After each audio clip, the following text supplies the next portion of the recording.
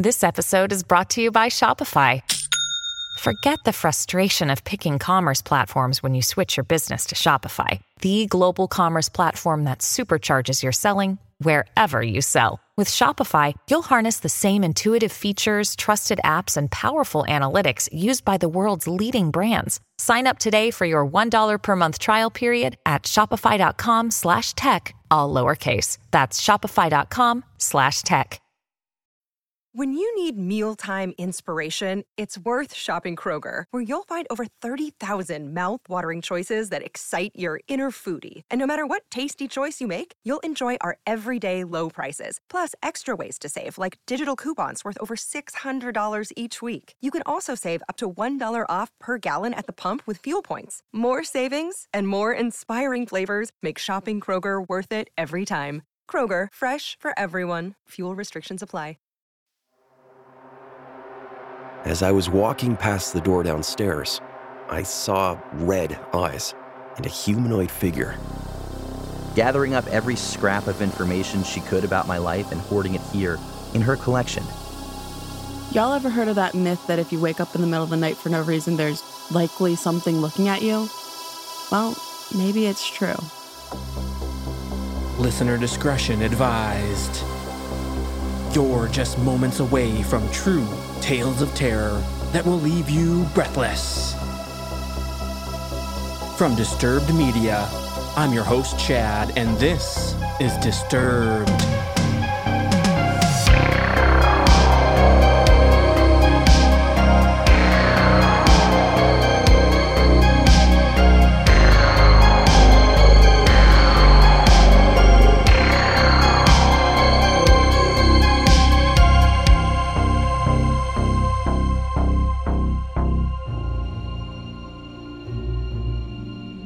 Big thanks to BetterHelp for supporting this episode of Disturbed. You can visit with an online counselor right from your home. Get 10% off your first month over at betterhelp.com/truehorror and start living a better life today. Again, that's betterhelp.com/truehorror. Welcome back in, everyone, and thanks for joining me. We move on ever closer to summer, so we're bringing the heat with more true scary stories. Our first experience comes to us from Reddit user Worried Possession 43. Sometimes your stalker gets a little too close for comfort. Performing this experience is Nicole Goodnight. In high school, I had a stalker. Here's the story. I'll try to keep it concise, but there's a lot of information for sure.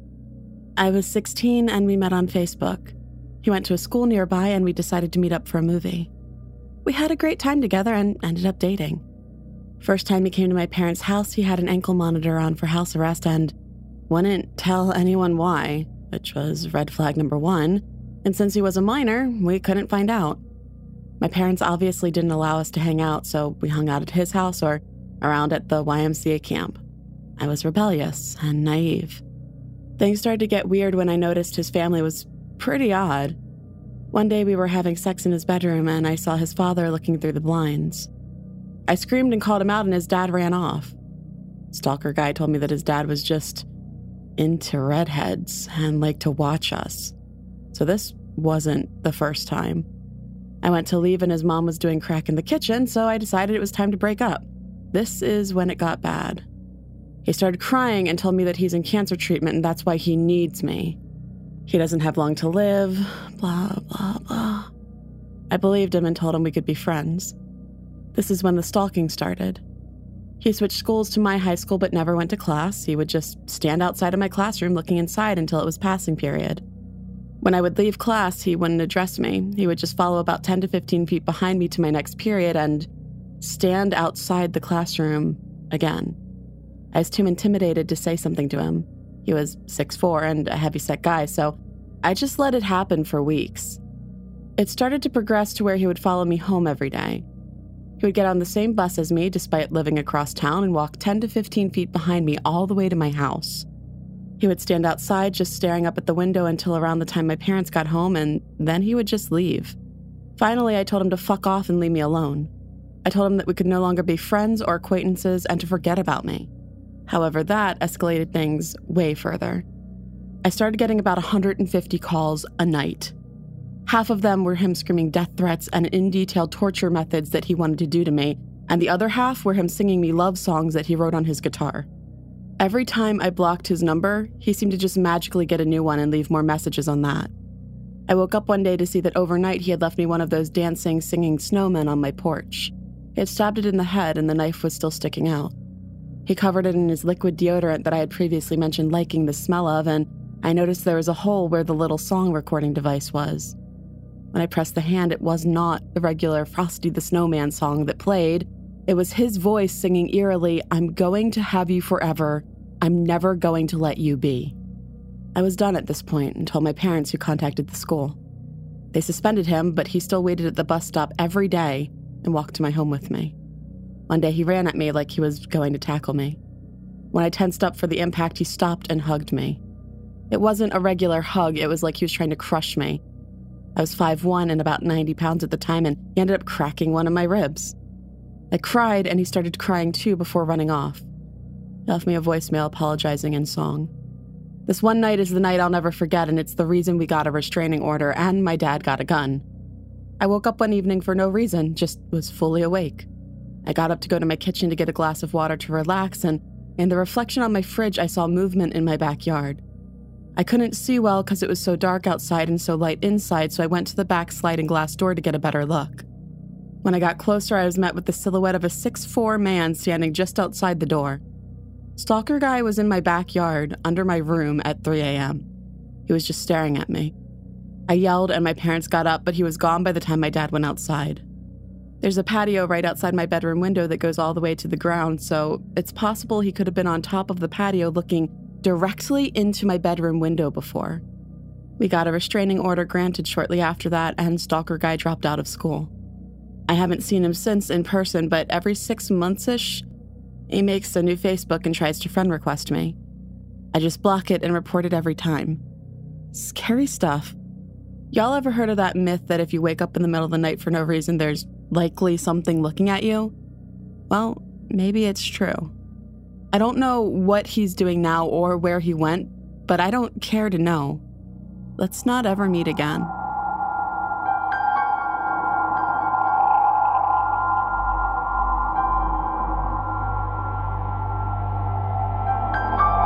Support the show and get your very own shout-out, ad-free listening, bonus episodes, and more for as little as $3 a month at disturbedpodcast.com/support. Next up, our title story coming to us from Reddit user CausJ314, and it's in the basement where the horror lurks. Performing this experience is Matt Bradford.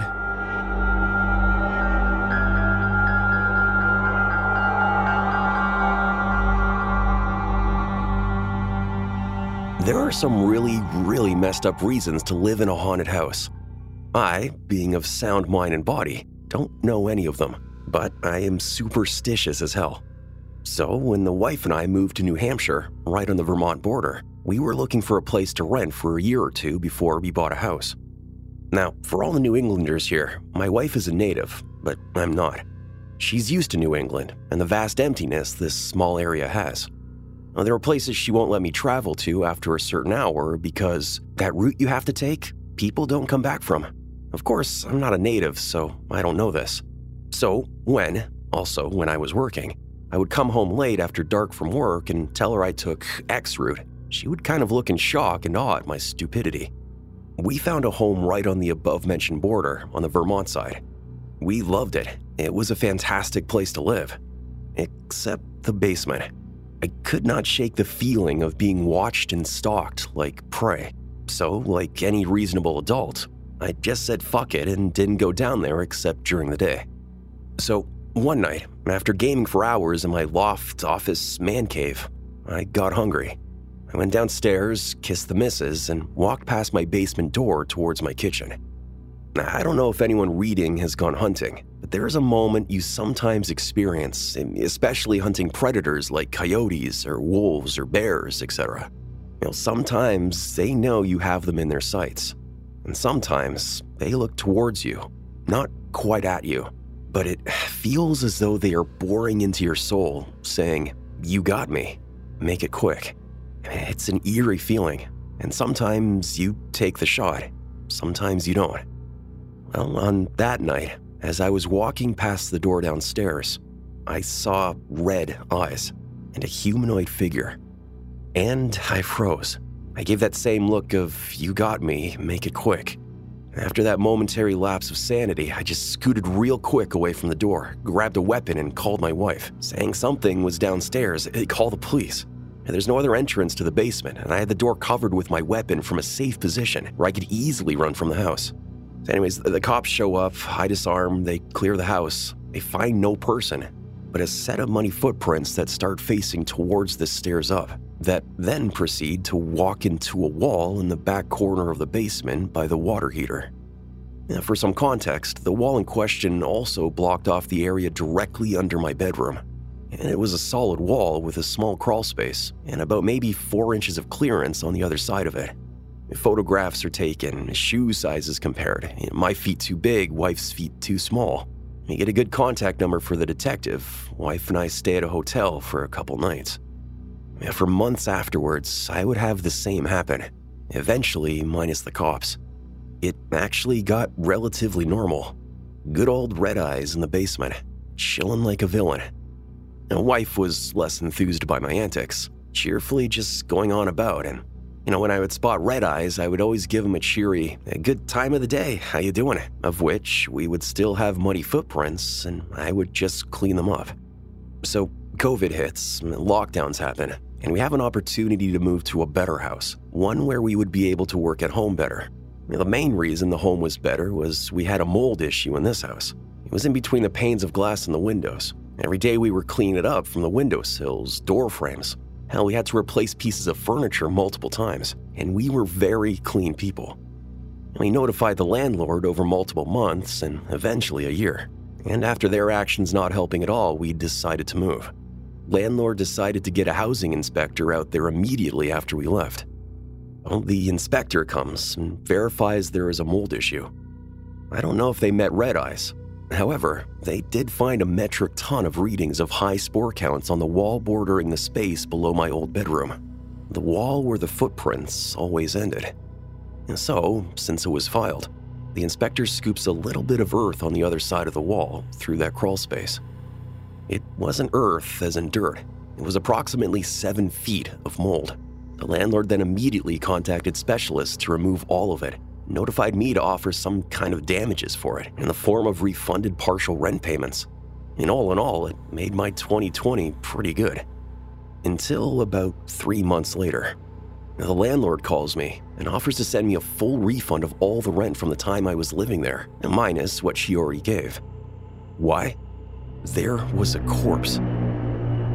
The medical examiner said it was the man who owned the property before my landlord. He was a landlord who, after talking to surviving family members, wore a size 8 shoe, smaller than my size 11 shoes, bigger than my wife's shoes by a mile. Fuck me, Red Eyes. I don't know how you got there, but hell, I hope you now found peace, buddy. Sorry for not checking it out sooner. Now I did, after reading about his obituary and contacting his family, swing by his final resting place to drop off flowers, place a stone, and share a good morning like I used to. Till better times, Red Eyes.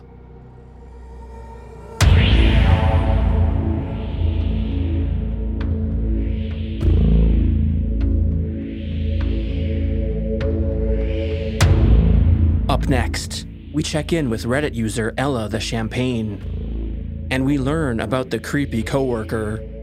Performing this experience is Mariana Bradford.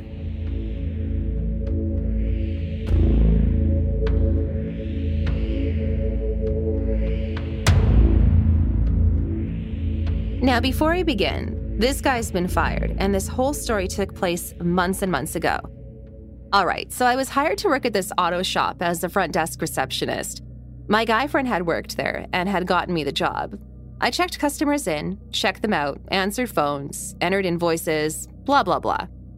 Now, at this time I got hired, I was freshly 15. I do in fact act mature for my age and all that horse shit, but I was still technically a child. I was also the only girl working there. Now, my two managers, let's call Peter and Alvin.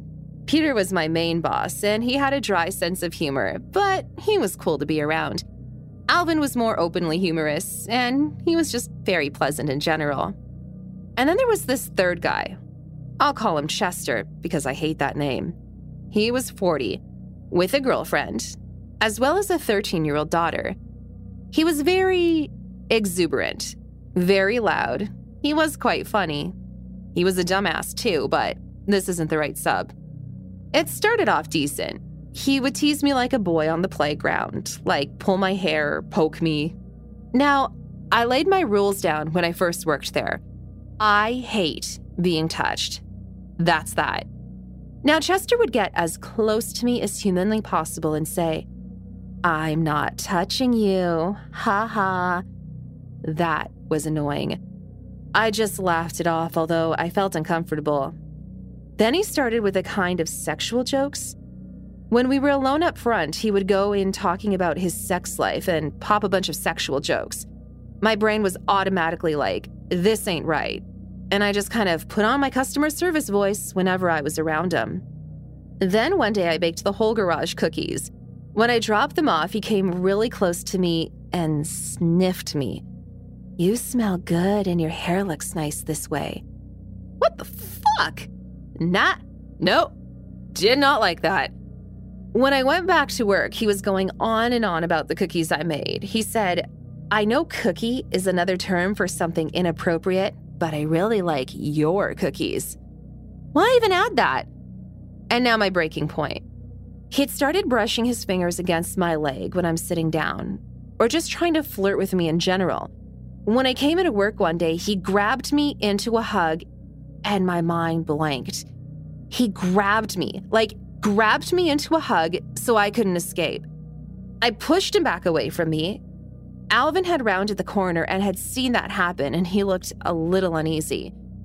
I went around the other side of the counter away from Chester, and I said, "I don't like to be touched, dude. Don't hug me." And he said, "Well, touch is how I show my affection." So not only did he ignore my attempt to tell him to stop, he also admitted to literally giving affection to a 15-year-old. I later heard from a friend that works in the garage that Chester talked about the way I look a lot and how I look older than I am, but that he doesn't want to start anything because his daughter was 2 years younger. Start what, bitch? Chester was ugly as hell, by the way.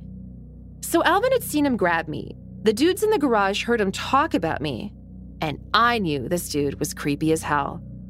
A guy in the garage, let's call him Steve, pulled Alvin aside and told him that he was worried about me. He told him what Chester had been saying and how he looks to be flirting with me. Before this point, Alvin had thought he had been too overprotective because he had daughters himself, and maybe he was just having his father instinct. When Steve told him that, it basically confirmed his suspicions. Chester was gross. I ended up speaking to Alvin near the end of the day, asking to stay after and talk to him about something. We stayed after, and I opened up to him about everything Chester had been doing. Alvin said that what I do is more important than the work he does. After that, I went home and felt nice that my bosses cared for me like a human and not just an employee. Peter, my boss, texted me to tell me that everything's going to be okay and that it'll be handled. I ended up meeting with Peter's dad, who's the big boss, to tell him everything. It was very much, we've known Chester for a long time, but Big Boss is a good man. He trusted my word more. I told him everything. He has camera recording of Chester grabbing me. Chester was fired. Creepy-ass motherfucker. The most traumatic thing to me was how Chester talked about me in the garage, like some kind of sex object. It was disgusting. And then going back to the fact that he's 40 and I'm just 2 years older than his daughter. That shit's disgusting. I'm sure that if I wasn't such a confident person, he would have taken advantage of me. He was very much acting like a predator, and I'm very glad he's no longer part of the establishment. Guys, teach your daughters to speak the hell up when people make her uncomfortable. Even the little things like weird jokes turn into something bigger. That's how it is for young women nowadays. Always enforce your boundaries and never let a guy get away with being a creep. Another thing I'll add here is that he was very friendly. He's the type of guy that made customers blush and would make your parents feel comfortable with the smooth talk. Child grooming isn't always straight up sexual advances right away. They try to get you to trust them, be their friend, and then force you into things. Be careful, ladies and men, and all the in-between.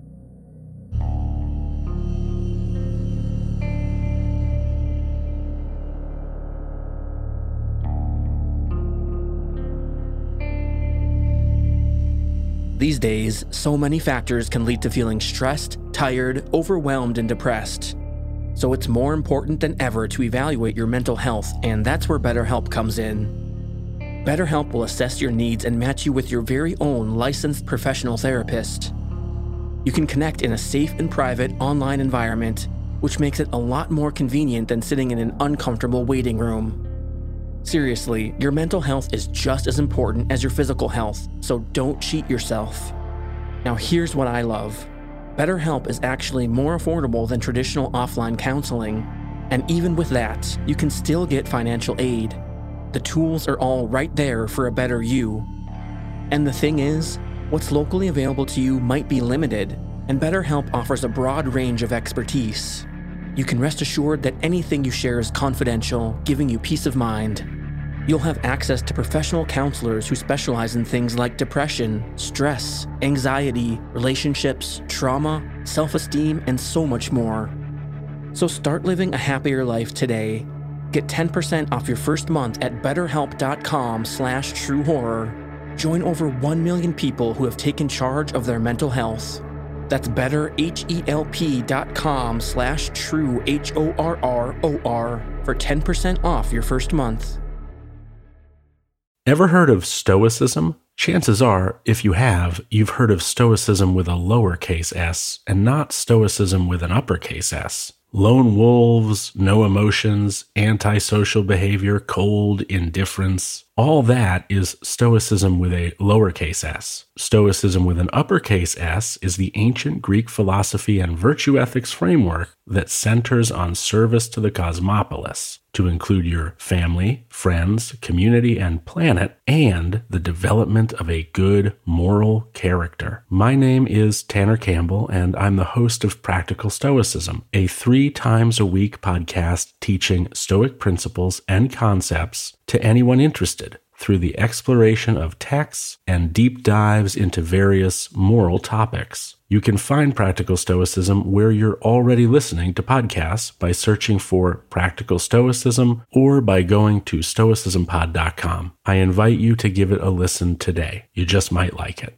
Something is creeping in, don't follow it down. Let me introduce you to Barry Clew, an authorised financial advisor from New Zealand and a very special kind of stain on humanity. He was a very knowledgeable young guy. He was a registered financial advisor. Type of guy that was bending over backwards to help you. Now, you could be forgiven for thinking that Barry sounds like a great guy, and you'd be right. Well, right up until the point when you're wrong. It was all fictitious. She stole from my son who has a disability. Chris never knew. He died believing that we're all taken care of. A psychopath is somebody who lacks empathy, acts impulsively. I think there's a strong case that Barry might be all of those things, actually. To find out how Barry Clew stole over $15 million from 81 victims, subscribe to Clueless, The Long Con. That's Clueless, spelt Klooghless.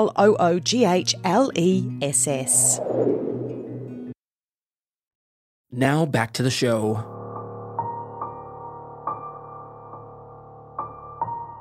And finally, we hear from Reddit user Vine Garad. And it's one person's obsession that goes too far. Performing this experience is Tom Aglio.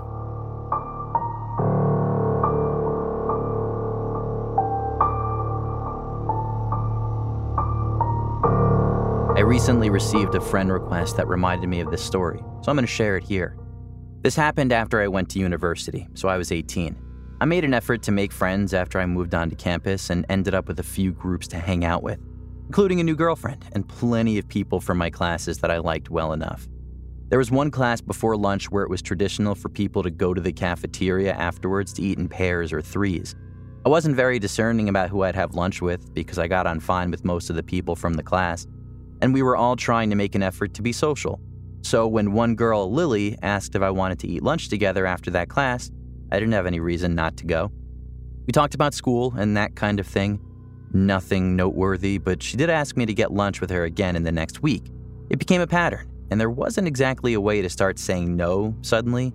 It was fine, but it did mean I lost the chance to eat lunch with anyone else on those days. In hindsight, I suppose that was the point. One day in class, I asked someone if I could add them on social media. This happened in front of Lily. I saw her face jerk towards me from a couple of seats over. It was such a sharp reaction that it was hard to ignore, and I still remember it. By the time I got home later that day, Lily had sent me a friend request. No friends in common. Don't know how she knew my last name. I was a bit surprised, but I guess she just dug through the university social media pages and found me through there. Gave me a bad feeling, but surely it was fine. She ended up messaging me a lot and commenting on anything I posted. I told myself that she was just awkward and we became friends, if not close. I'd known worse people. She still always got me to go eat lunch with her after our one shared class. Other than that, we rarely spent time together in person. I saw her around sometimes, but I never went out of my way to hang out with her. So it was mostly online messaging and seeing each other in group settings. Coincidentally, my girlfriend was also called Lily. This was something that clearly bothered Lily, not my girlfriend who couldn't have found it less interesting. It's a common name. She occasionally hinted that she wanted my girlfriend to pick a different name or joked about how her not suiting it. She clearly didn't like my girlfriend at all, and I had no idea why. It was hard to ignore by this point. Lily was starting to unsubtly hint that she had a crush on me. I tried not to address it because what was I going to say? I've never known what to do when a friend makes a pass at me. I was also not interested in the least, even ignoring the weird stuff she pulled. Lily was not my type at all. She tended to dress and act in a way somewhere between a 50s housewife and one of those adults who was still obsessed with Disney princesses, if you can picture that. Things took an uncomfortable turn on the day of our last shared class of the year. Instead of asking me to lunch like she usually did, Lily asked if I'd go for a walk with her. Again, I didn't exactly know how to refuse, so I said, all right. Our campus was bordered by a large patch of woodland. Lily led me into the woods, and the sounds of our fellow students slowly faded away. She sat down on a log, and I joined her. She started talking about how she was going to miss me over the summer. I tried placating her, but I didn't want to be there, especially because she seemed almost on the verge of tears. I think I tried to make an excuse about having plans with my girlfriend, but before I could leave, Lily chose to kiss me without warning. It was uncomfortable, to say the least. I got out of there and was happy to think I wouldn't see her for a while. I came back to university after the summer, moving into a house with my friends. Without going off topic, there were some serious issues in my friend group. A lot of petty arguing and worse. I broke up with my girlfriend around the start of that school year as well. And basically the whole mess made me recontextualize things with Lily because it suddenly didn't seem as bad. That said, I didn't want to be alone with her. We mostly talked online. She was still constantly messaging me after all. One upside of everything was that I started dating a boy. Lily was not pleased to hear that news. I think she hoped to sneak in after I broke up with my girlfriend, but as I said before, that was never going to happen. There wasn't a big gap between my breakup and this new relationship, so she must have thought she missed her chance to be with me. This is where the story gets bad. At this time, I was fairly active on Tumblr. I occasionally talked about my life and mostly reblogged photos and stuff. I was on there one day when something odd happened. One of the blogs I followed had received an ask with some phrases I recognized. It took a second to register that it was taken from my About page. That made me freeze. I read the message properly. Someone was asking this completely random person to analyze a section of text from my page, asking for their opinion on the type of person who would write it. I cannot stress how messed up it was to see people thinking about me like I was a character in a book that they were trying to study. The reply was basically, I don't know, sorry. But the important thing was that the question hadn't been anonymous. It linked to someone's blog. Obviously, I wanted to know who had taken such a bizarre interest in me. As far as I knew, no one in real life other than my boyfriend knew about my page. Well, no prizes for guessing who was behind it. What I found was like a shrine. She was using a fake name, but I recognized Lily all over that thing. It was this cutesy pink and red page. There were a few posts about her interests. but most of the content was focused on her primary interest, me. Most of the posts were about me. There were accounts of things I'd done recently. He told me about such and such. He went to a nightclub recently, etc., as well as references to things from as far back as I'd known her. It was clear she'd been keeping tabs on me, both online and offline, gathering up every scrap of information she could about my life and hoarding it here in her collection. She talked about us eating lunch together and how special our dates had been to her, as if it was anything more than acquaintances getting food after class. She talked about the time she had forcibly kissed me in the woods, but she wrote it as if it had been mutual. She quoted lyrics from my favorite song and talked about how she'd always be there for me, no matter who else came into my life. Lots of references to loving me just the way he is, which answered another mystery about an anonymous love letter I'd received earlier that year with the same wording. It got worse. There were a lot of posts about my boyfriend as well. These weren't so nice. They got vicious, talking about how he didn't deserve me. He didn't know what he had. If she was with me, she'd be jealous of anyone else who came near me. So my boyfriend not being a jealous person meant he didn't love me. It was angry and hateful. I didn't like to think about the sort of person who could write so obsessively about being fixated on me. One thing that didn't make sense at first was that the blog also made plenty of references to Lily's best friend, Steven. She had never mentioned this person to me. Her posts talked a lot about Steven and how great a friend he was, and how much fun they had together, how he looked out for her, etc. I was trying to work out whether this was an online friend when one specific post made it all click. She had posted a photo and captioned it with, "Steven sent this to me, he knew I would like it and I love it," or something like that. The problem was the photo was taken from my own page. I hadn't sent it to her. She took it from my page and then claimed this fictional best friend of hers shared it with her, because in her head she'd split me into two people. In her messed up fantasy life, I was both the perfect best friend who was always looking out for her, and her soulmate who was bound to end up with her when I finally got over my sweet, kind boyfriend and all the other easy girls I hung out with that she made dozens of posts complaining about. Who was she complaining to? Oh, Lily had an audience. She asked open questions about me and her relationship with me, and got messages back from her followers, people who took what she said at face value. I saw a bunch of random people agreeing with this stalker that my boyfriend didn't deserve me, and we were bound to break up soon so I could be with Lily. The person I was clearly supposed to be with. She had this fake fan fiction version of my life up for anyone to share their opinion on, and she'd made herself out to be the hero of it all. I went maybe a month back into the page's history. I did not look at everything that was there. It was too much. So I'm not sure how long this had been going on. I sent Lily a message confronting her about the blog. She said nothing, and I cannot stress how weird it was to have found pages and pages dedicated to me, with her talking about how she was in love with me and would make sure we ended up together, slamming my boyfriend and building a fantasy life with two different versions of me in it that she clearly believed to be real, then acting like it hadn't happened. She said nothing. She didn't address it. She just changed the subject even after I pushed, and it was like she hadn't even registered what I said. I've never seen anything else like it. She deleted the page, of course, or at least changed the name and hid it so I would never find it again. It wasn't the end, though. I wasn't going to hang out with her anymore, but we were still shoved together in classes, and she had started to actually scare me with what she might do next.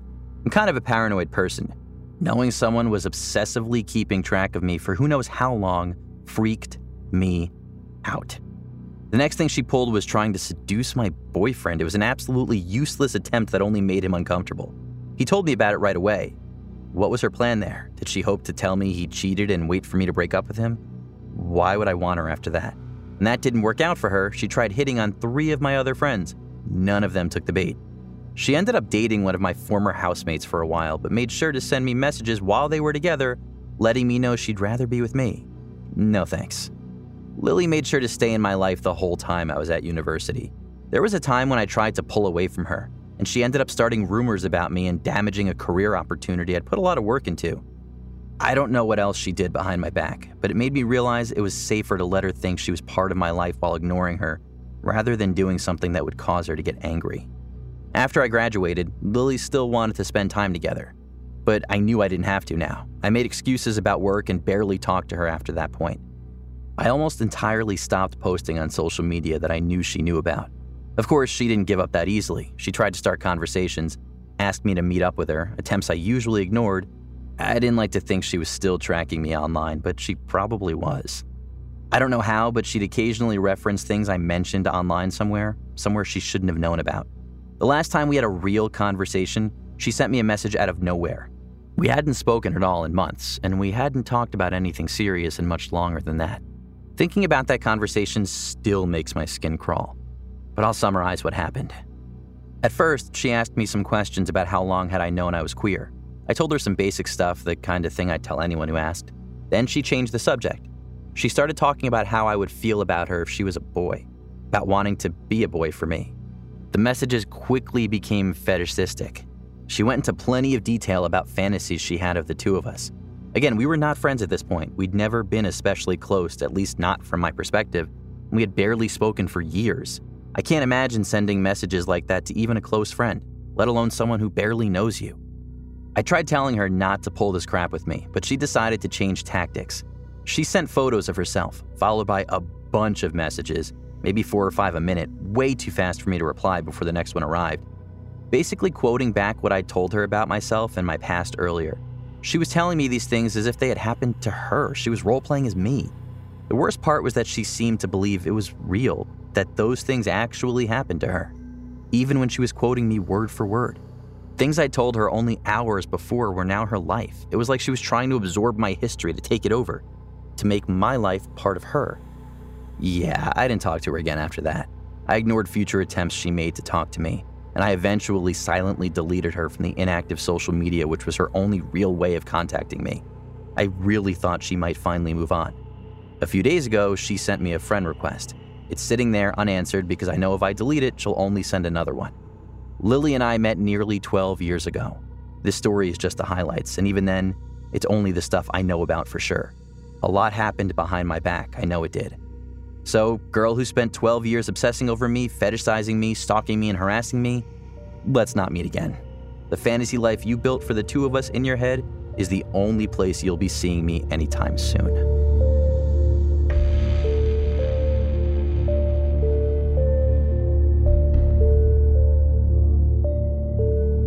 Now, I'd like to bring in a story shared by a listener via the hotline at 701-354-3667. What's up, man? My name's Nate. I'm actually a pastor here in Arkansas, and I listen to Disturbed quite a bit, but I wanted to share my story of something that was pretty interesting that happened to me. I know you more, well, I think you'll enjoy it, but years ago, I used to be in a band, and when we had this practice house we went to that my buddy's family owned, and they always said it was haunted, and we had to run electricity from the main house into that one through an extension cord. And weird things would happen, like we would hear footsteps and doors would open. One time a door flew open and met my hand. It was pretty interesting, scared me to death. But one night I went up there to party, and I had been there prior that evening, and everybody was getting drunk and whatever. Now, this is back in my wild days. But I left and came back, and I saw my buddy Nick. He had like Lionel Richie here, asleep on the couch with a blanket over him, and I thought, well, there's one. And then I saw the light on in the area where we practiced, and I thought, well, some other guys are back here. And if I even recall right, I saw some movement in there. So I opened the door, and nobody was there. And I turned around and said, well, Nick, I guess it's just you and me, bud. And when I turned around, the blanket was completely flat, and there's no way he would have had time to, like, jump up and run out of there. And then, you know, come to find out, obviously, by the next morning, he was in the house. So whatever it was that was there, it wasn't there when I turned around like a split second later. And, yeah, I remember heat going from my heels all the way up my back as I took off out of that house. And I told everybody the story, and they thought it was just stupid. But I did see something there, and now I bless homes because, yeah. And though I'm a minister, that's a part of it now, too. I actually go out and I bless people's houses that have similar experiences. So, yeah, keep up the good work. Have a good one. Thanks, Nate, for sending in your story, and a pretty creepy one at that. Now, I'm not sure exactly what happened there, but I can imagine it was pretty terrifying in the moment. Thanks again. And you can share your story in your own words as well. Any creepy, scary, or unexplained experience, I want to hear it. Simply leave a voicemail on the hotline, 701-354-3667. The more you guys send in, the more I can share on the show. So please, Keep them coming. If you love our show, consider leaving us a 5-star rating and review. Follow or subscribe wherever you're listening right now so you never miss an episode. And help us grow by sharing the show with a few friends. Musical score by Carl Casey at White Bat Audio and co.ag. Thanks for listening. We'll be back next Thursday with a brand new episode. And stay safe out there, y'all.